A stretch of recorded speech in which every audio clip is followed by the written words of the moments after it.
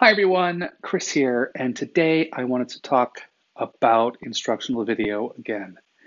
Yesterday I talked about the importance of making sure that you have B-roll, um, sometimes to overlay over anything that's distracting for your learners, and sometimes to clarify and give context for your instruction.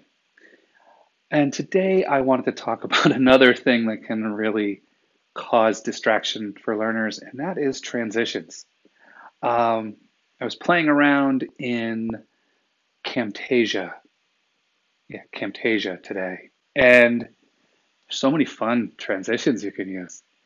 And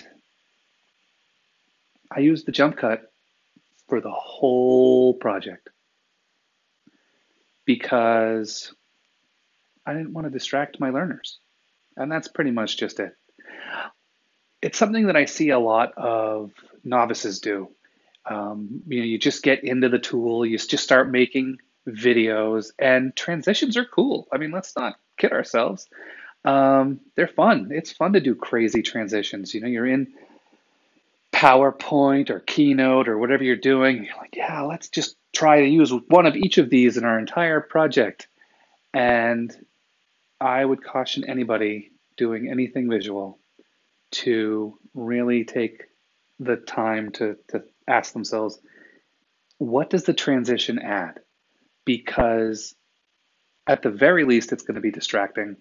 And if used in a way that's just for fun and not really adding anything, it's probably also going to detract. There's not really a neutral transition other than the jump cut or perhaps like a fade to black or a fade to white, whichever will be more neutral in what you're doing. So that was what I wanted to share today. Watch your transitions, don't go crazy. And yeah, I'm going to go and watch some TV so I can see how the professionals do the transitions. I'll talk with you later.